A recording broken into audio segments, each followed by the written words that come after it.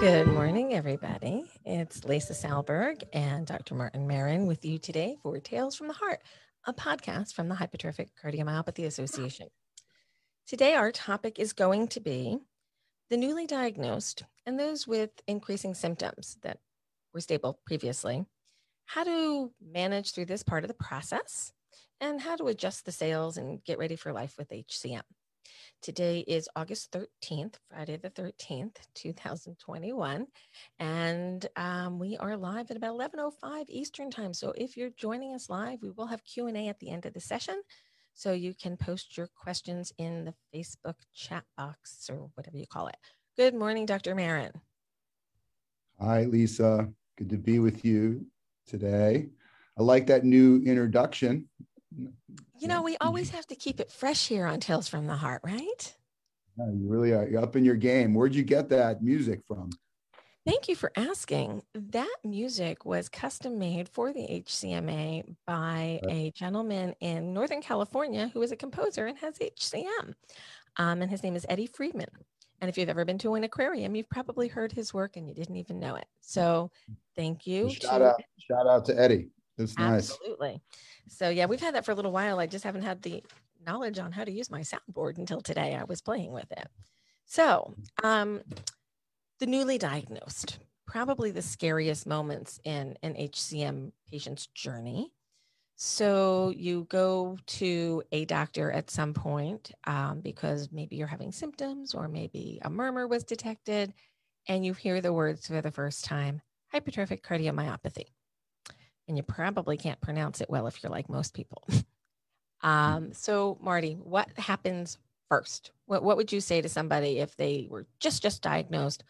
What should they do?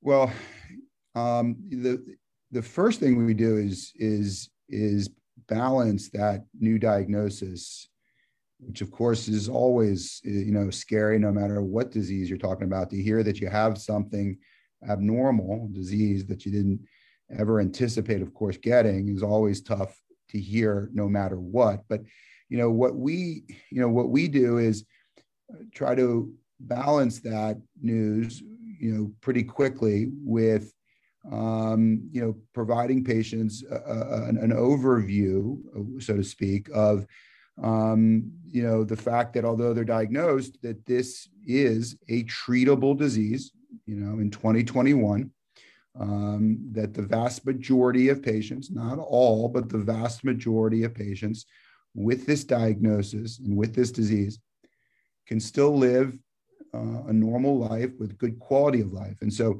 we try to immediately put things into perspective because, of course, there are a lot of diseases where that's not the case. And so, we frame it that way first, and then we begin with talking about what needs to be potentially considered in terms of treatment for that individual patient.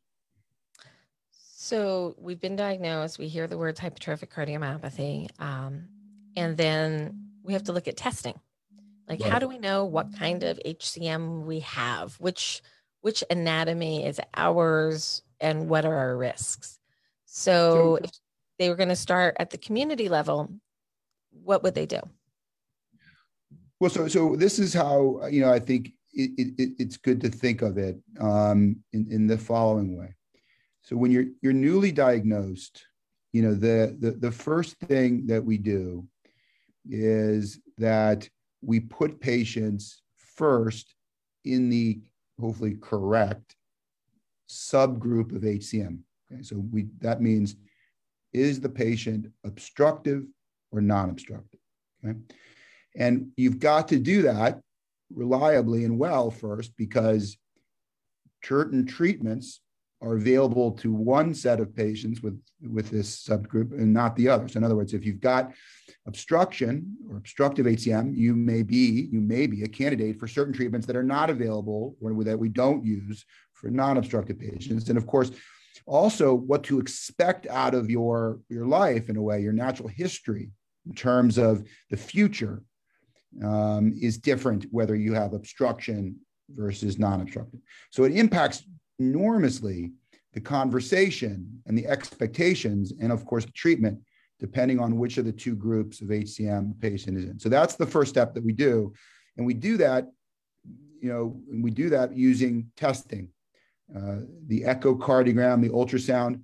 And usually that is an exercise echocardiogram. If a patient comes to us without evidence of the obstruction at rest, we will exercise them. Sometimes you may have other methods used to try to see if you've got obstruction with what we call provocation. And some of those can be done during the echocardiogram examination, having you bear down. Sometimes drugs can be given. There are a number of different ways that we can determine if a patient has what we call provocable obstruction. So not obstruction at rest, but that they develop it, with provocation. We like to use exercise to do that. The bottom line is that we use the echocardiogram as our primary tool test to put a patient in the correct group, obstructive versus non-obstructive. I'm going to pause on that one for a second, because if you're at a local hospital or local doctor's office and they did an echo and they found HCM, typically speaking, at the community base, have they collected enough images and enough measurements to really understand the full impact of HCM on that heart? Or are there specific protocols that certain centers of excellences might use that are a little bit more detailed? Yeah, I mean, I think that the answer to that is, in general, the majority of community-based cardiology practices or hospitals are generally not, putting together the protocols, the testing infrastructure that exists at more centers of excellence, HCM centers of excellence. And so it may be very true, and it often is, as you said, that if a patient's diagnosed in a more community-based setting, certain types of aspects to the imaging may not be done, or may not be done as reliably as it could be done at an HCM center of excellence. Okay. And that is, of course, one of what is now many reasons why, it may make a lot of sense to obtain an evaluation, at least one initially, at an HCM center of excellence, so that those types of protocols and testing and information is not only acquired the right way, but is interpreted. And that's the other key thing, interpreted the right way. So after the echo and the stress echo, and we've determined obstructed versus non-obstructed, are we looking then at rhythm risks? Are we evaluating for cardiac arrest yet? What happens next? So there's two big buckets, and this is kind of how I sort of frame it for patients who have a diagnosis of HCM. Let's talk about the two sort of things that can happen to a patient with HCM over their lifetime. They can develop symptoms, and they could be potentially at risk for abnormal rhythms, electrical issues. So you have symptoms and electrical issues. They're different kind of buckets. They both are due to HCM, but I like to look at them, and I like to separate them in terms of the discussion as separate issues. So, for example, when we've put the patient in the correct category of obstructive versus non-obstructive, then the next question that we ask is, do you have symptoms? Are you limited? Do you have symptoms that we could attribute to your HCM? And then, depending on the answer to that question, and again, also depending on whether they're obstructive versus non-obstructive, then we will get into a discussion about potential treatment options that could be available for that patient to make their quality of life better in terms of reducing symptom burden. I'm going to pause you there again. So having had HCM, and it's really odd to talk about that in the past tense, 4.5 years after a transplant, but there is something that is a problem. And that is, we as the patient may be completely unaware that what we're feeling is abnormal because we've lived with this heart for so long. And therefore, I caution patients to say, I'm fine, without a little bit of reflection and questioning of your family members and friends. Are you keeping up with people? Do you sleep more than others? Do you feel worse after a meal? So avoid going out with friends because you might go out for a walk after dinner or something. There are little telltale signs that we're limited, but it's not this overt, you can't get out of bed, you can't move. They're minor little things that kind of build over time. So while a physician is asking you at any point in your HCM journey, what are your symptoms? Please don't feel like you're complaining if you're explaining nuanced things, that some days I feel like this and some days I feel like that, and I notice this trigger or that trigger. So Marty, have you experienced this where a family member jumps in and says, not so fast? Yeah, no, we have. And I think you bring up a really good point that, in addition to how the importance of the imaging that we just talked about, equally as important is the history taking. We put a lot of emphasis on talking to patients. If you've ever visited us, for example, and I think this is consistent with a lot of the HCM expert centers of excellence, it's not just, unique to one or another, but I think all of us do this. We spend a lot of time talking to patients and putting a lot of weight on trying to ask the right questions to patients and family members that are there to really try to uncover, whether or not, there are symptoms that the patient may not appreciate as well, but that are there, that are due to HCM, that can be improved with treatment.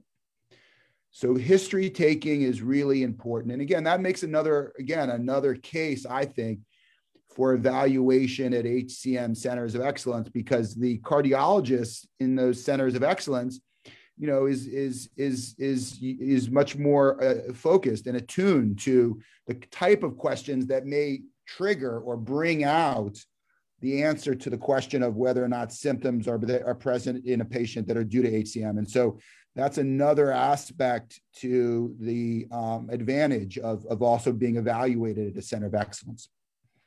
So let's go back to your buckets. The first one is the symptoms. What's the second bucket? So the second bucket is rhythm issues, and risk of rhythm issues. And the next thing I usually say is that can be upper chamber abnormal rhythms, and it can also be bottom chamber abnormal electrical rhythms. And then we have a discussion about both of those issues. And the bottom chamber abnormal electrical issues are rhythms that can start out of the blue and can be life-threatening if they occur. And that's called ventricular tachycardia, or VT. And so we have a discussion with patients about, their potential risk of that rhythm happening in the future to them. And we look at a number of different tests and part of their clinical history to help formulate an idea about whether that patient is at an increased risk in the future of a concerning bottom chamber rhythm. And we've got very good markers, what we call risk factors, to help us determine that for any individual patient. And of course, if we believe in our judgment based on those risk factors that a patient is at a significantly increased risk, in that situation, given that that rhythm can be life-threatening, that could be a scenario where we would then discuss treatment, which would be device therapy, what we call implantable cardioverter defibrillator, ICD. And what if they had rhythm problems at the top part of the heart, in the atrium? Yep. So top chamber, the most clinically important one of those would be what's called atrial fibrillation, AF, or its cousin, atrial flutter.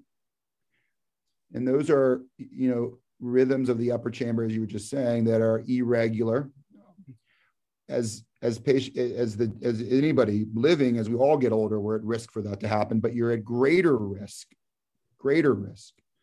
for AF because you have HCM. And so we always try to determine whether a patient may be experiencing atrial fibrillation. And sometimes we do testing to help clarify that. And that would be a monitor that can be worn to help try to capture that rhythm if a patient has a history that could be consistent with it. Or if they have had atrial fibrillation and it's been documented, then we talk about treatments that can be provided to either stop that from happening or to protect them against a consequence of atrial fibrillation, which is stroke, and that would be blood thinners. So that's what we talk about when we talk about upper chamber. So first you get diagnosed with hypertrophic cardiomyopathy. Then other big words are thrown out at you, like, do you have obstruction, or do you have atrial fibrillation, or do you have ventricular tachycardia? So this is a lot to process for a patient. Typically, if you were seeing a brand new patient who was referred from the community or came through the HCMA and knocked on your door and said, I got diagnosed last month, now what? How long is the process from testing to evaluating those test results to starting to create a treatment plan? Yeah, I mean, I think everybody, people may do it a little different. I could just tell you that, what we have found, that works well is it's really, to be honest, almost for new patients, it's almost a sort of a 2-day process to do it right, at least, where on the first day, testing is done. That includes the imaging, and we can talk more if you want about what other imaging that may include, but it's usually imaging on the first day, maybe some other testing depending on the patient's prior history. And then the second day is the consultation, where we meet with patients and their families to obviously go over all of the testing, our impressions, and of course, what may or may not need to be done, which itself takes that conversation to provide patients not only the recommendations for treatment, but to provide the education. And that's the key thing here, is to provide the background education about HCM to allow patients to best understand the treatment recommendations. Without understanding the HCM part of it, the anatomy, the natural history, you really can't fully comprehend why the treatments may be effective or are being recommended. And so that whole process, education, interpretation, recommendations, can be anywhere from 45 minutes to 2 hours or more, depending on the circumstances. So let's go back for a second and talk about other imaging. I'm assuming you're talking CMR. So why don't you tell us what that is? Yeah, so CMR stands for cardiovascular magnetic resonance imaging. It's MRI. And this is an MRI machine. It's the same machine that you'd have for an MRI of your knee or your head. But it's done, in this case, of course, to image your heart. And there are certain, in MRI, echocardiograms, ultrasounds have been around and used since the 1970s, really. Obviously, that technique has evolved and gotten better too, but MRIs are newer in that sense. In terms of years, you're talking about 10 years where they've been really part of the routine evaluation for patients. And the reason we use MRI and echo, but the reason we use MRI is that MRI can provide information in some instances that you can't get as well or at all with the echocardiogram. They're complementary imaging techniques. We use them both to provide more information than if we had just used one. Okay. And the MRI, just to be clear on that, one other point is that the MRI provides kind of, in some ways, more, what was increased spatial resolution, sharper images. And so sometimes we can make more reliable measurements of the wall thickness and other anatomy using the MRI. And then the MRI can also provide other information too. For example, the presence and the amount of scar tissue in the heart muscle, which can be important in impacting management. So that's why we use MRI and combine it often in the initial evaluation with the echo, because we're getting additional information with both tests. The way I like to explain to people the imaging, if you go to Yep. the community-based cardiologist, their equipment tends to be a little bit older. Sometimes it's modern, but sometimes it's a little bit older. So the echo is like an older television with older technology. So think Right. about grainy old TVs. If you come to a center of excellence, the TV is a little bit newer and it's a little bit sharper. But an MRI is like HD TV on steroids because you're getting that really clear, crisp picture and you can see the walls. So simplistic Right. analogies. Right. That's right. And that's why we call it complementary imaging. Use the strengths of both echo and MRI to provide each patient the best information for them about their heart that could help impact treatment.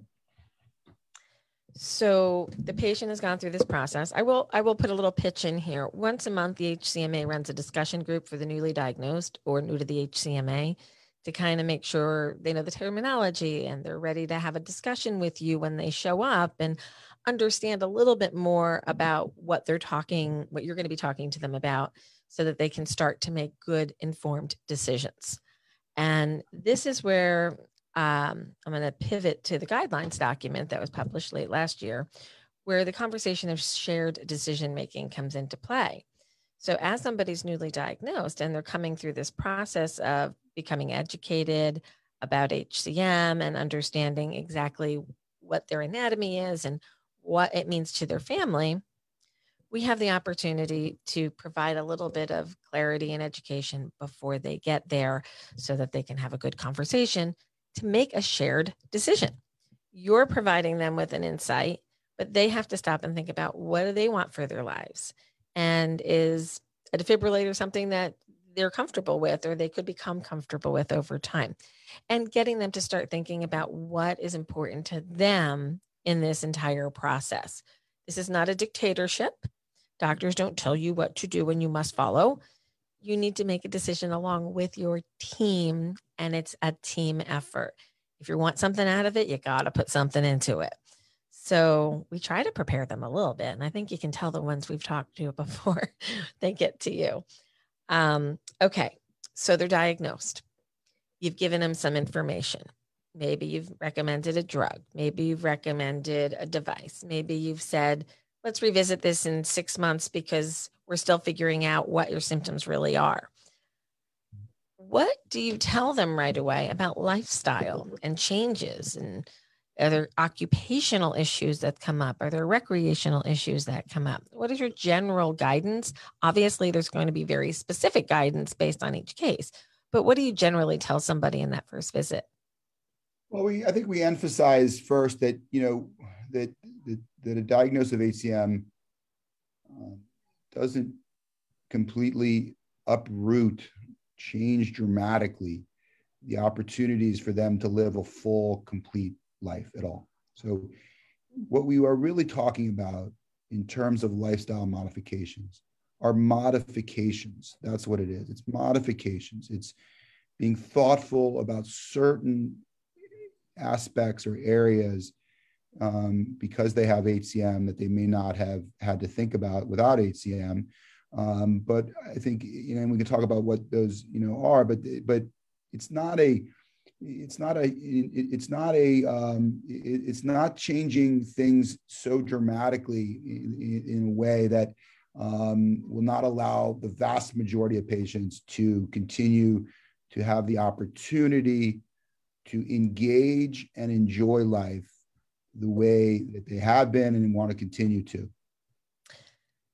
I often get people to come through our system before they get into a Center of Excellence program.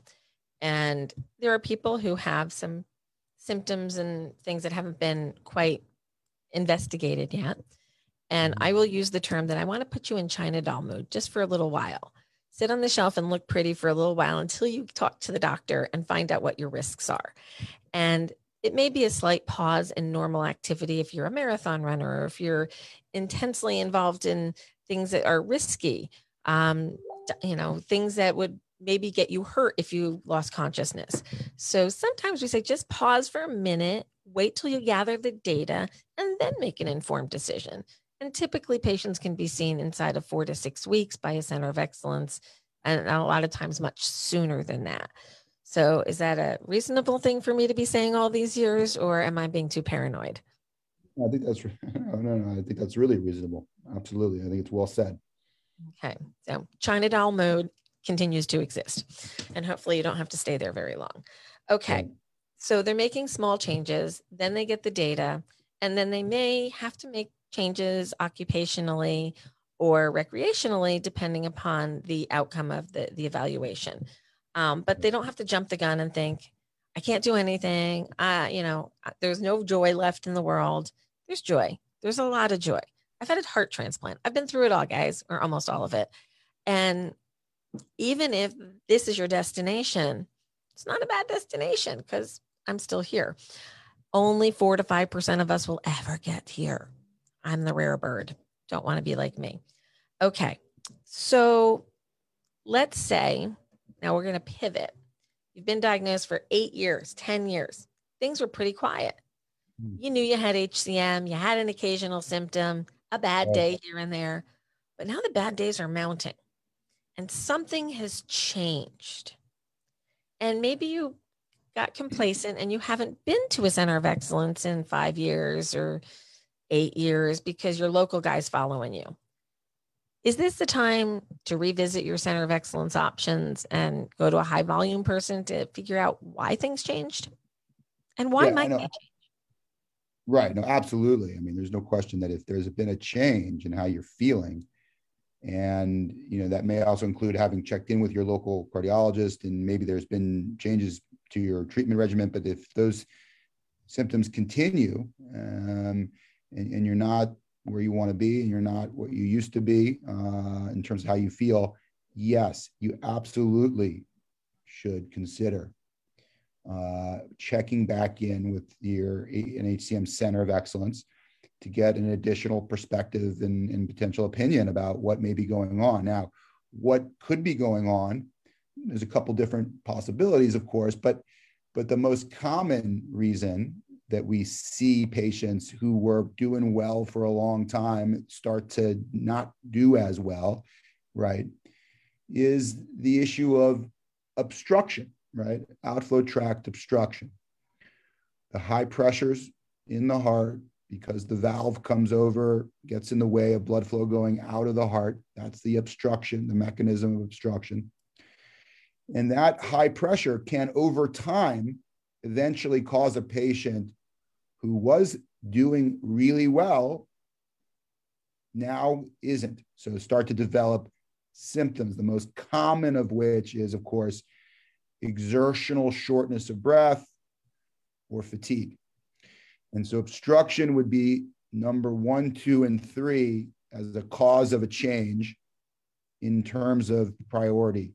And so that would then, if was the case, would then cause a patient to enter into a conversation about additional treatment options that could help reverse that symptom. So what happens inside of the heart to go from mildly obstructed to more severely obstructed? What is it? Yeah, so I think this is the way we think about it, and this is at least kind of how I explain that to patients. It's not, I don't believe that it's that the pressures in the heart have over those years steadily increased necessarily in that patient to then be now so high that they're starting to have symptoms for that reason. I think what it is that the pressures are usually what they are for a patient. They can tolerate those pressures. Your heart tolerates them. Patients tolerate them, meaning that those increased pressures do not cause symptoms for a long time. And then at some point, and that point can vary dramatically for any individual patient. Sometimes it can be when they're young, it could be middle-aged, it could be old age.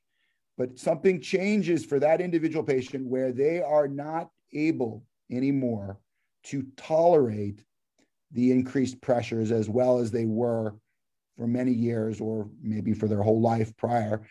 And now it's causing them to be symptomatic. Okay, so the mechanisms in the heart and the lungs that were compensating in a way to allow that patient not to be symptomatic or, to feel good, are not doing that job anymore. And so that then becomes the turning point at which it's time to start to think or discuss additional treatment options. So the obstructeds might head toward surgery or alcohol septoablation to reduce that gradient, and the non-obstructeds might go through medication changes and possible advanced heart failure evaluation. Would that be correct? Okay. That's right. And so just to make that point, just to be absolutely clear about that. So, and this kind of comes back to what we were saying in the beginning, is that surgical myectomy, alcohol septoablation are procedures that are not done in non-obstructive patients. Even if that non-obstructive patient is symptomatic, they don't have any benefit, okay? And likewise, Norpace or disopyramide, a drug that lowers the pressures from obstruction, and so it's used to treat, as a drug, symptomatic obstruction, not non-obstructive patients. So that's why it's so important, coming back to that original point, that's why it's so important to know whether you have obstruction or not, because those treatments impact the decision about the opportunity for those treatments is different depending on what you have. So that's the importance. Okay. Now, a question that I have gotten twice in the past 2 weeks, and I haven't for a really long time, is I would rather, and I have my own opinion, I'd like to hear yours. I have obstruction, but I don't want to go through surgery and still have this HCM heart. Can't I just get a transplant? Right. Well, it's a good question, right? I mean, I can understand completely how, patients could arrive at that kind of conclusion or question. Here's the deal, though. Here's the deal. First of all, obstruction is a problem that is very treatable with alcohol septoablation or surgical myectomy. Okay? It's, of course, those two procedures are invasive. They come with a little bit of risk, small risk, but they are highly effective procedures. Almost always one-time procedures, what we call high benefit, low risk interventions to get rid of the obstruction. The patient is correct. After that, you still have the HCM heart, but you have eliminated the most important reason why that patient was symptomatic, okay? And we know from the myectomy studies that after surgery is done, that patients will live almost the rest of their life without any recurrence of symptoms, okay? So that's why we always offer alcohol ablation or myectomy for symptomatic obstructive patients and not heart transplant. But heart transplant is a whole different ball game in terms of, risk and also what happens after you get it in terms of living. So you wouldn't go down the route of heart transplant if you have obstruction. You would absolutely first do ablation or surgery. Okay. I'm not going to belabor that one. If anybody thinks it's a walk in the park to have a transplant, we need to have a talk, but not today. Okay, so I'm going to address a couple of questions here, but as I'm going through them, could you just please touch for a moment on the importance of family screening in the newly diagnosed? Sure. So, family screening is so important, of course, in terms of the fact that, this is a genetic heart disease. We talk in terms of, because of the genetics, we talk in terms of a 50% chance that a patient with HCM could pass on that mutation to each child they have. That doesn't mean that a child that gets a mutation will ever express HCM. It means that there's a 50% chance that they will get the mutation for HCM. And so because of that transmissibility related to the genetics, screening family members is really, really, really important. Okay? And I think we've talked on triple really. Yeah, well, it is because you can obviously, by making the diagnosis of HCM in a family member, potentially alter their natural history by providing them certain recommendations or treatments, even if they're not symptomatic, that would be beneficial. So that's why screening is so important, even if the family member doesn't have symptoms. Okay. So we've talked in prior podcasts about different strategies that can be taken in terms of screening. That I think that those podcasts were really helpful in that sense, but it's either, using imaging at different time points or genetic testing. Okay. One last comment on the management that we just discussed. We all know that there are some novel agents being evaluated through trial, and one it's at the FDA for consideration to put on market. They are myosin modulators. It's a new class of medication. Right now, in the summer of 2021, should patients be putting off care for the promise of a drug that might hit the market at an unknown time for them and an unknown cost to them at this point in time? Or should they be treating the heart that they have today? And what do you think the promise is for tomorrow with these agents? Yeah. So I think I was asking that question. Is that you, or did someone write that in? That was me. That was you. That's okay. So yeah, you asked a number of different kind of layers there. I think the class of drugs that you mentioned, myosin inhibitors, are being promoted as a new drug treatment for symptomatic obstructive HCM right now. Okay. We don't know whether they will work in non-obstructive patients. So we're talking about obstructive only, and we're talking about symptomatic patients with obstructive.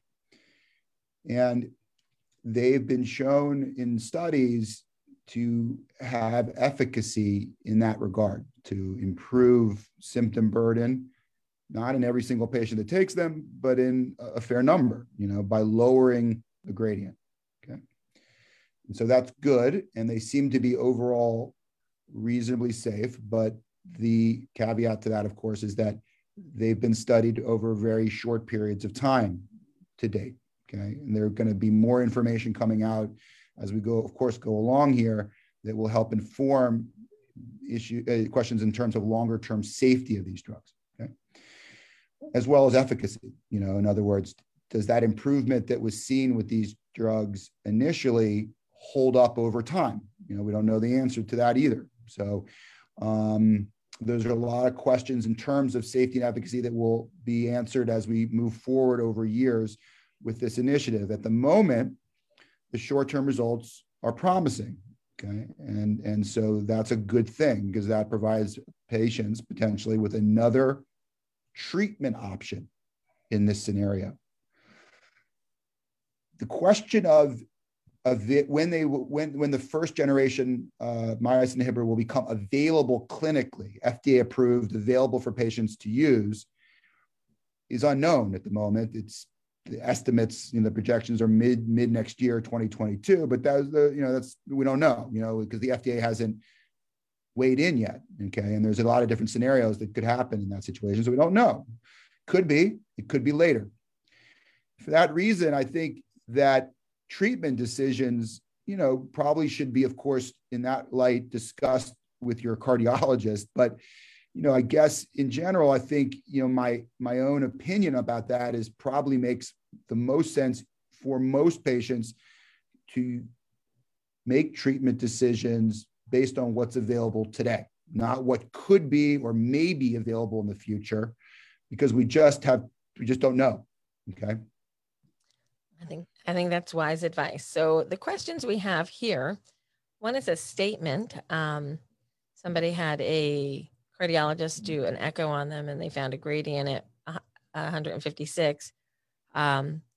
came up and saw somebody on your team, got off of lisinopril and is curious to see if that gradient drops at all. And I guess they're getting another echo soon.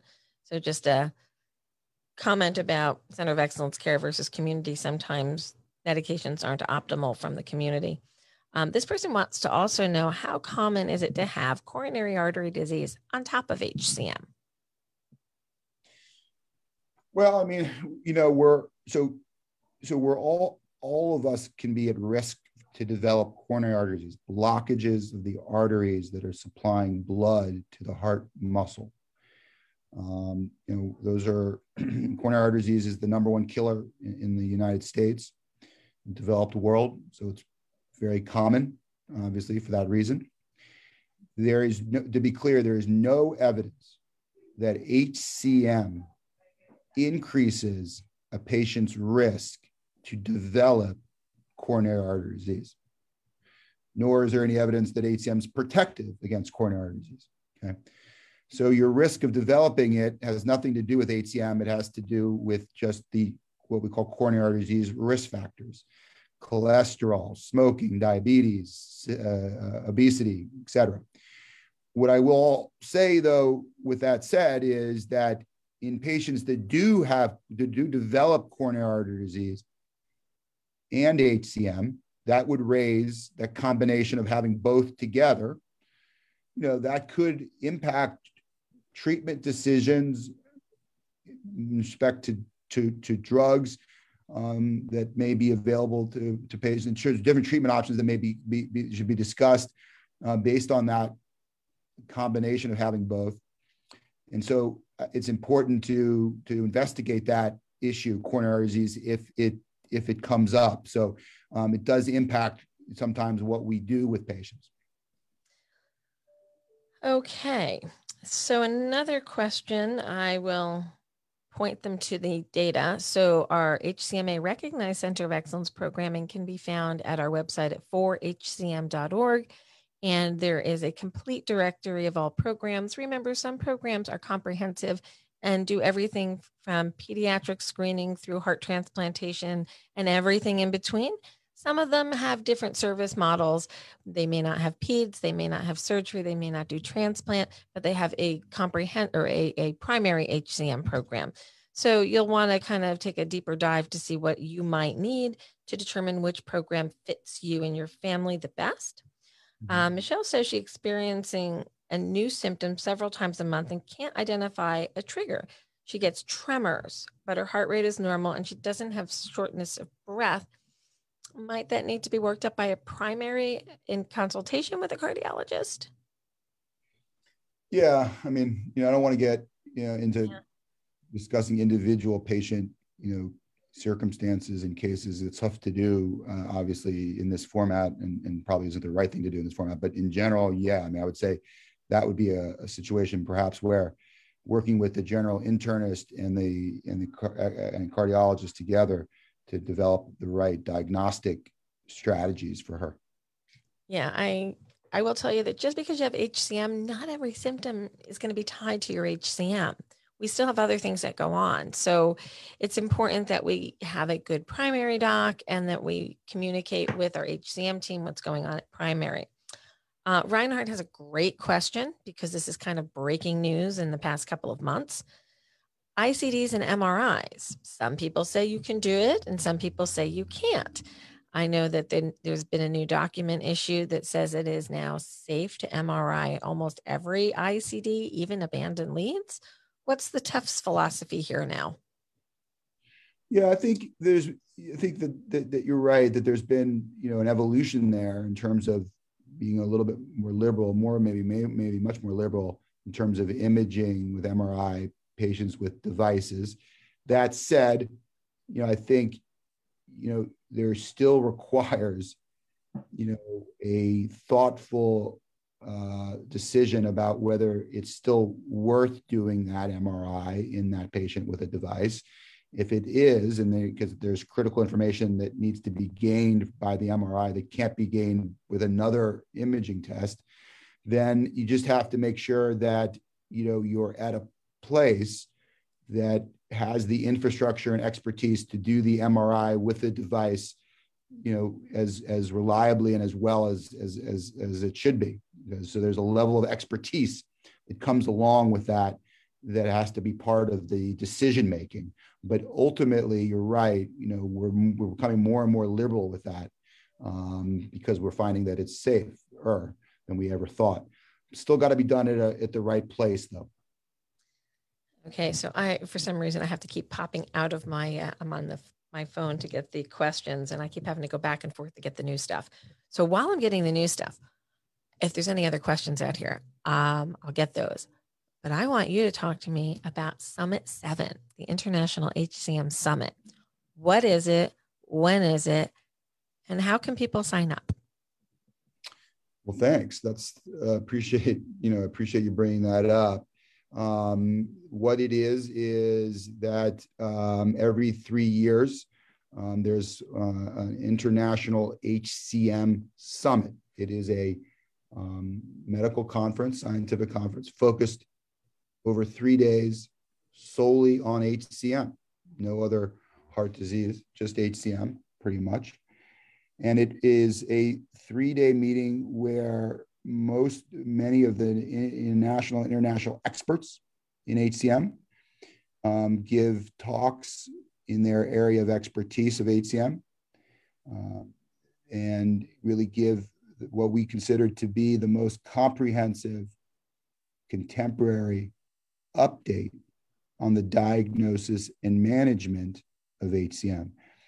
It is going to occur this fall in October. It's a virtual platform meeting. Okay, because of COVID, we have converted the summit to a virtual meeting, which means that you can, with your computer at home, after registering, attend the meeting by listening to the lectures live when they occur in October. We can get the dates in 15th through 17th. Right. And if you register, if you can't, or you have a conflict with the live presentations of those meetings over that weekend, if you register, you will have access to the content, all the talks that you could access at your leisure, because they will be banked and available to access for at least 6 months, maybe more, after the summit. So given a code when you register, you can go back online at any time you want to listen to any or all of the talks with your flexible time. So encourage very much patients and providers of HCM to attend, register. I think you'll find it incredibly informative. It's about as cutting edge in terms of information as we can provide. And again, it's in a format that will allow you to watch in the comfort of your home or at any point over the 6 months after the summit. So please give it some thought and consideration. The details of registration for the summit are available on the HCMA website. Right on the front page, just scroll to the bottom and there's a link for registration. You can go directly to hcmsummit.org for your registration. The registration is not being handled by HCMA, it's by an outside firm. So while it is on our calendar, it will take you to the link to the summit so you can register through them. You will not be registering through HCMA, you will register through HCM Summit. It is a fantastic platform that they're using to make it very interactive and not quite so much another Zoom meeting. So it's a really great program. There is a nominal fee for a weekend event where they have to pay for this somehow. So please, I know that we at the HCMA provide some patient education that is free of charge. This is a little different. This is a big undertaking, and it takes a lot of money to put these things on. So the nominal fee is certainly worth it. And HCMA will be doing some of our own programming through the summit on Saturday evening of the summit. And we encourage you all to come on in. You may see some faces you recognize. We have a very interesting opportunity to have 3 hours of summit time. So there's going to be a number of talks. We're going to go over our patient-focused drug development meeting report. We're going to talk about shared decision-making. We're going to share some stories from our wonderful patients who are willing to talk to us about their HCM experiences and how we're all going to work together for the future to help more people get to diagnosis through some new programming at the HCMA that's going to help you become a fantastic legislative advocate. So that's what's coming up. And in addition, in the summit, there's going to be a number of industry-sponsored educational activities that will focus on a variety of different HCM top management topics, including some of the newer therapies, case-based presentations, et cetera, that are, I think, going to be really insightful for patients and caregivers as well. Fantastic. Well, I think we've answered most every question. Somebody just asked which drugs, ? I will point you to previous podcasting that Dr. Marin and I have done and Dr. Lever and I have done discussing drug therapy. I would also encourage you to go to the website. We've created a directory of all of the Big Hearted Warrior Tour meetings and where you can time tag them so you can just get right to the topics that you want and you don't have to scroll through. Thank you, Sabrina, for creating that. One of our staff members did that. And I think that just about sums it up for today. I want to take a moment out to thank the sponsors of Tales from the Heart. Well, we'll put some ad space in there. I just want to give some shouts out to Bristol Myers Squibb, formerly Myocardia, and Cytokinetics and Invitae for their continued support of this podcast and our programming.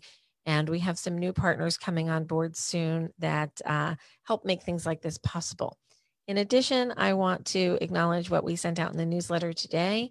The American Heart Association, the American College of Cardiology, the Heart Failure Society, Women Heart, and a number of other organizations have now formally partnered with the HCMA to ensure that we're using all of our resources in a collective way to get HCM messaging out to providers, to patients, and to fortify our HCMA Recognized Center of Excellence programming concept and make it bigger and better and make it more probable that patients with HCM will get better care consistent with guideline-driven therapies. So it's been a really exciting couple of months here, and we've got a lot coming up this fall. I do want to take just a moment out to mention something else, and that is mental health services. I think it's really important that we all take a moment to truly evaluate if whether we're a physician, a patient, a family, just somebody scrolling through Facebook who found this. Take a moment to do a mental health check for yourself and those around you. These have been some very difficult times, and there have been some really sad things happening, and some of them have touched our office directly.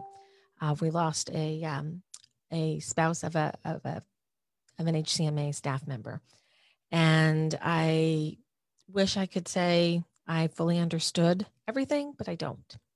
Our thoughts are with her and her family during this very difficult time, but mental health challenges are real, and we all need to start talking more freely about these things to avoid catastrophes and to try to help those who are in pain. So I would encourage you all to make use of mental health services and feel free to talk about how all of this stuff makes you feel.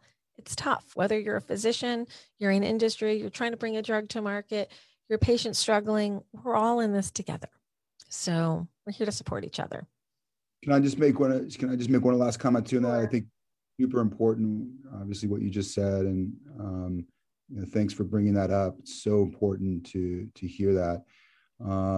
I'll say that too, for those just in generally interested or are being challenged in a number of ways because of the HCM diagnosis, that I will make a pitch for a memoir that has been just published that I think people will find helpful and interesting and helpful by a patient of mine, Mike Papali, who survived cardiac arrest due to hypertrophic cardiomyopathy and has really had an incredible journey related to the disease and has written a memoir about his experiences battling HCM And I think it's really worth a read. And it's available. He just wrote it. It's out now for pre-order on Amazon, Apple Books, Barnes & Noble, Google Play, etc. It's called A Big Heart, a memoir by Mike Papali. Well, I'll have to get Mike back on the podcast. We talked to him a while back, but that was through the old format. So we'll have to have him back on to talk about the book and let everybody have access to it. Hopefully we can find some mechanism to make that available through HCMA as well. So thanks for reminding me of that. We all have challenges. We all have support systems. And I remind you all that we have discussion groups that are meeting several times a month, and you can sign up for them and get educated, find some new friends, find some support. I think we're headed for a really tough winter, guys. I think we're going to be locked in a bit again and a bit isolated. So I'm happy to say that the HCMA programming is going to be all virtual, and you'll be able to come on in and find some new friends and have some discussions and maybe let some steam off and feel a little bit better about things. Yeah. So Marty, thanks so much for joining us today. We've hit the top of the hour and we both have other meetings to get to. Thank you all for joining Tales from the Heart, and we'll see you next time. Bye. Thank you for listening to Tales from the Heart. For more information on HCM, we encourage you to visit our website at 4hcm.org. Join us online for the conversation on our Facebook page or in our private group. Facebook page can be found at Hypertrophic Cardiomyopathy Association, and our Instagram handle is at 4HCM Warriors. That's the number 4 HCM Warriors. Follow us on Twitter at 4hcm.org. For those members of the LinkedIn community, you may want to follow the conversation on the Hypertrophic Cardiomyopathy Association group. Join us today. To contact the Hypertrophic Cardiomyopathy Association, you can call 973-983-7429. You can email us at support@4hcm.org. or visit us online at our website, 4hcm.org, and send us an email from there. The Hypertrophic Cardiomyopathy Association is located in New Jersey and operates on East Coast time. We would like to thank our sponsors, MyoKardia, Invitae, Boston Scientific, and Cytokinetics for their support of this program. The HCMA is partnering with MyoKardia, 23andMe, and others to help learn more about hypertrophic cardiomyopathy. Learn more about these initiatives at 4hcm.org. Invitae, a genetic testing company and a sponsor of Tales from the Heart, is proud to provide free genetic testing to families with hypertrophic cardiomyopathy. Please learn more at 4hcm.org. Hey, we know life with HCM can be challenging, and support is critical. That's why the HCMA has created an online support group system to help you and your loved ones live better with HCM. Join us. The HCMA is seeking volunteers on a number of different projects, including our online support group system, our peer-to-peer Big-Hearted Friends system, and our legislative subcommittee. Please visit 4hcm.org to learn more today.